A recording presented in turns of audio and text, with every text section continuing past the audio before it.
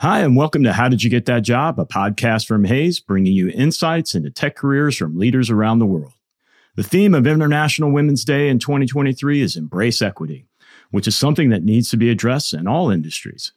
In 2022, we released a special episode dedicated to International Women's Day. It featured leaders from this podcast sharing their own experiences of the tech industry and the challenges they faced along the way. We also had an interview with Caroline Wilson, the Director of Workday Practices at Hays, to talk about how to address challenging situations. We thought it would be beneficial for you to listen again to this episode in full, which we'll play next. In the meantime, make sure to go to our website, expertsintechnology.hays.com, and under the Insights tab, there are new articles with female managers at Hays who make up 50% of our leadership team worldwide. Enjoy the episode. There is still a lot of bias. And as a woman leader myself, I feel it is my duty to pave the path for future women leaders and make sure that they have better experiences than I did, especially in the early days. Hello, I'm Sean Cheatham, the Chief Commercial Officer at Hays Technology, and this is How Did You Get That Job? This is a special episode where we'll be focusing our attention towards International Women's Day and looking back at key moments from Season 1 where our guests shared their experiences about gender imbalances in their careers. We will also be joined by Caroline Wilson, who is the Director of Workday Practice at Hays Technology, to also share her observations on how the business and tech landscape has changed. International Women's Day is a day celebrated globally to help empower the social, economic, cultural, and political achievements of women.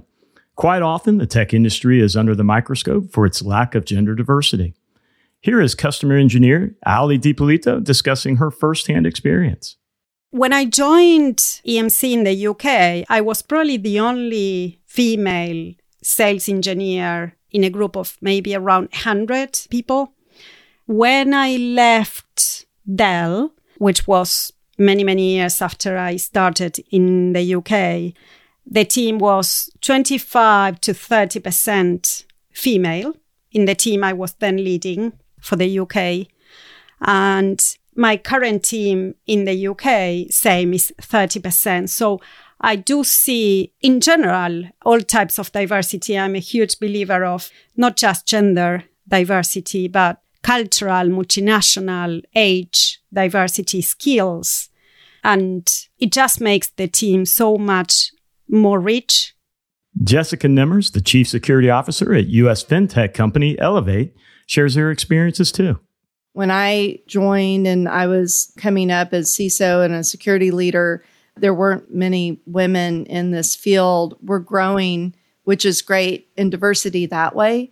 But also, again, men and women coming in from a non-traditional background. I think it's bringing a different viewpoint into cybersecurity.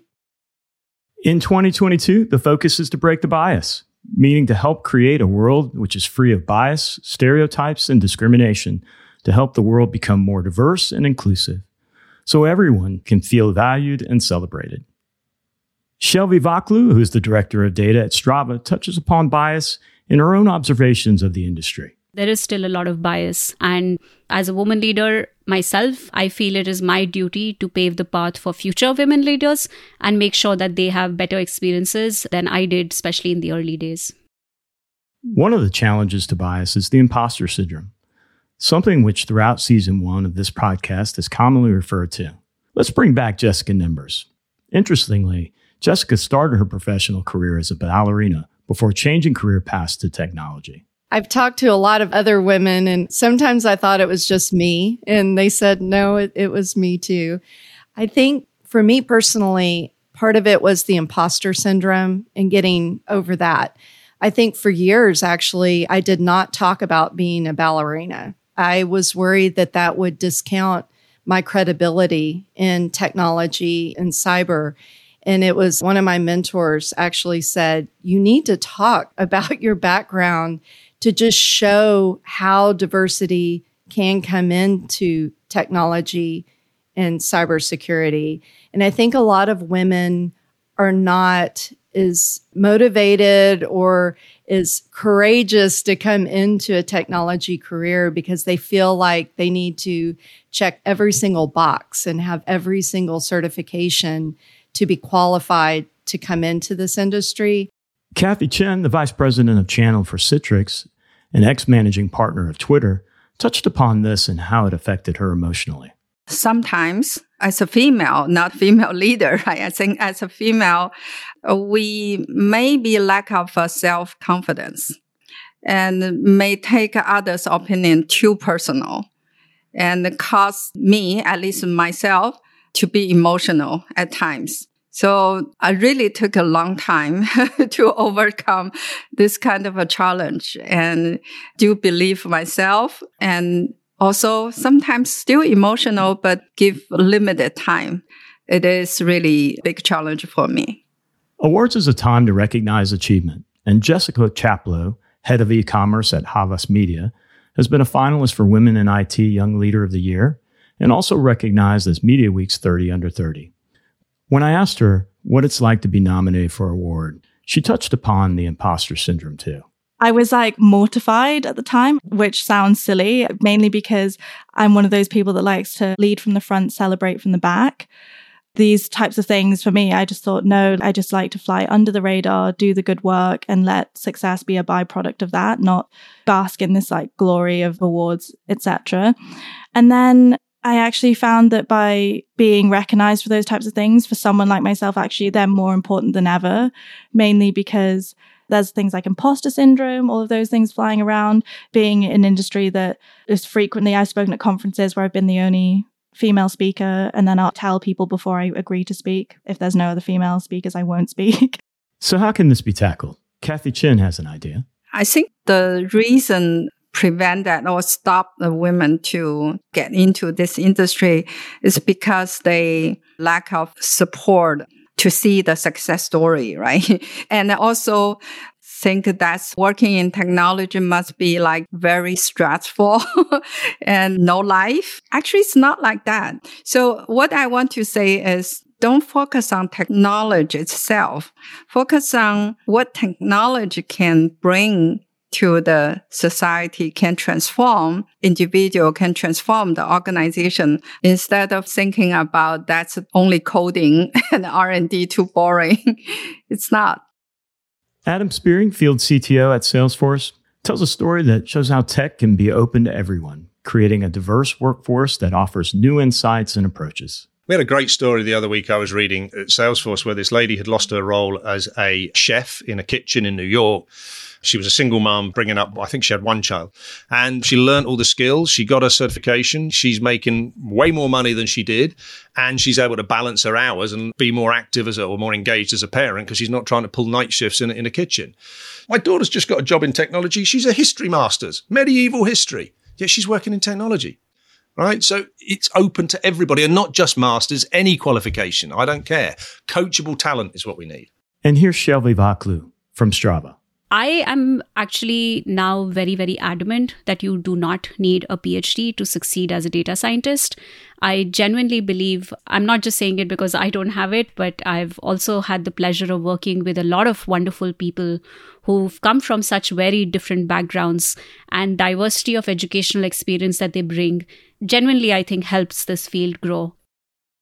However, if you immerse yourself in culture, it can give you some new perspectives. I was getting together with a lot of other CISOs, and yes, almost all men. I found that the talk in technology from maybe the 90s or the early 2000s was primarily about golf. The chatter was about bourbon. And I thought, now how, again, being a woman in tech, how am I going to integrate in with these men to join the conversation? So I made it my New Year's resolution in 2019 to learn about bourbon. And I really just wanted to do that so I could join the conversations after the conferences. What happened was I absolutely fell in love with bourbon.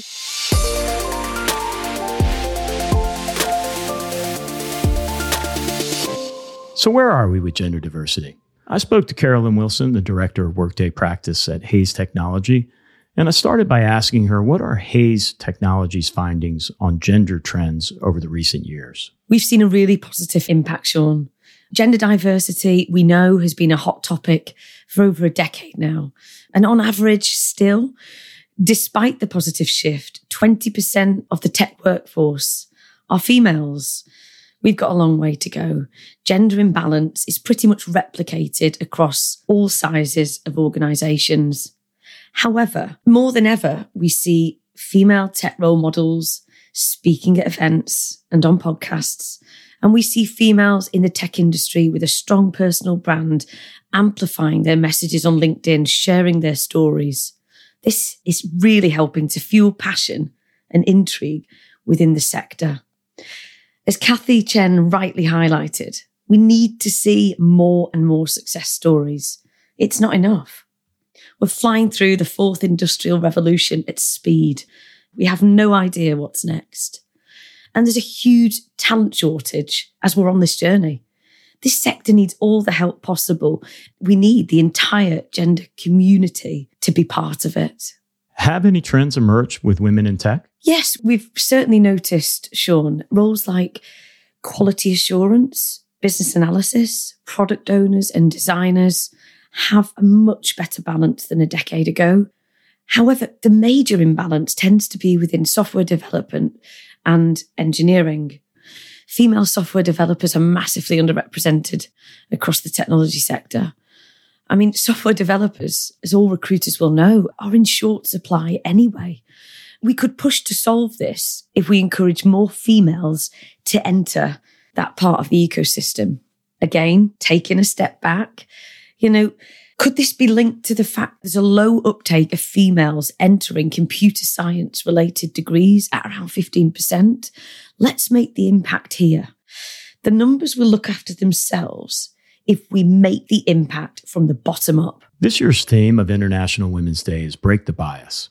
What do you think this will achieve for the future? I think it will help raise further awareness. 1,000 times the message. We need to keep talking about it. Hopefully, businesses that have made that positive shift will get their message out there and shout about it for other organisations to replicate it. More role models will come to the table, more case studies. And that's what we need. We need to make it the norm. We've seen how agile we've become since the pandemic and embracing this hybrid culture. We've changed working practices for the better. Having recruited in the tech sector for 15 years, I always like to try and bring everything back to technology. We talk about cloud platforms being agile and scalable.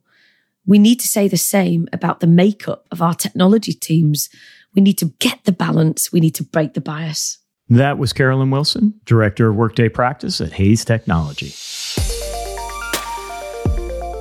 So as a person who's been in the staffing industry for 20 plus years, I've certainly seen, as of late, many companies focusing on gender diversity and more inclusive environments. But doing these podcasts, it really does elevate my understanding of how diversity and inclusion can really create a better environment, a better outcome, a better product for organizations. Thank you for listening to our International Women's Day special for 2023. In our next episode of How Did You Get That Job, we catch up with Evangelina Avendano. Here's a sneak peek where Evangelina shares her thoughts on IWD. Here in Mexico, we're still struggling to attract female talent to GDS Mexico, especially from the tech side. But that is the change that I would love to see in the following years, and a way how to just be conscious about the gap, about the inclusiveness that we need in that area. Well, it's just to celebrate or remember every year this gap, and we're working on it. Join us then for another insightful conversation.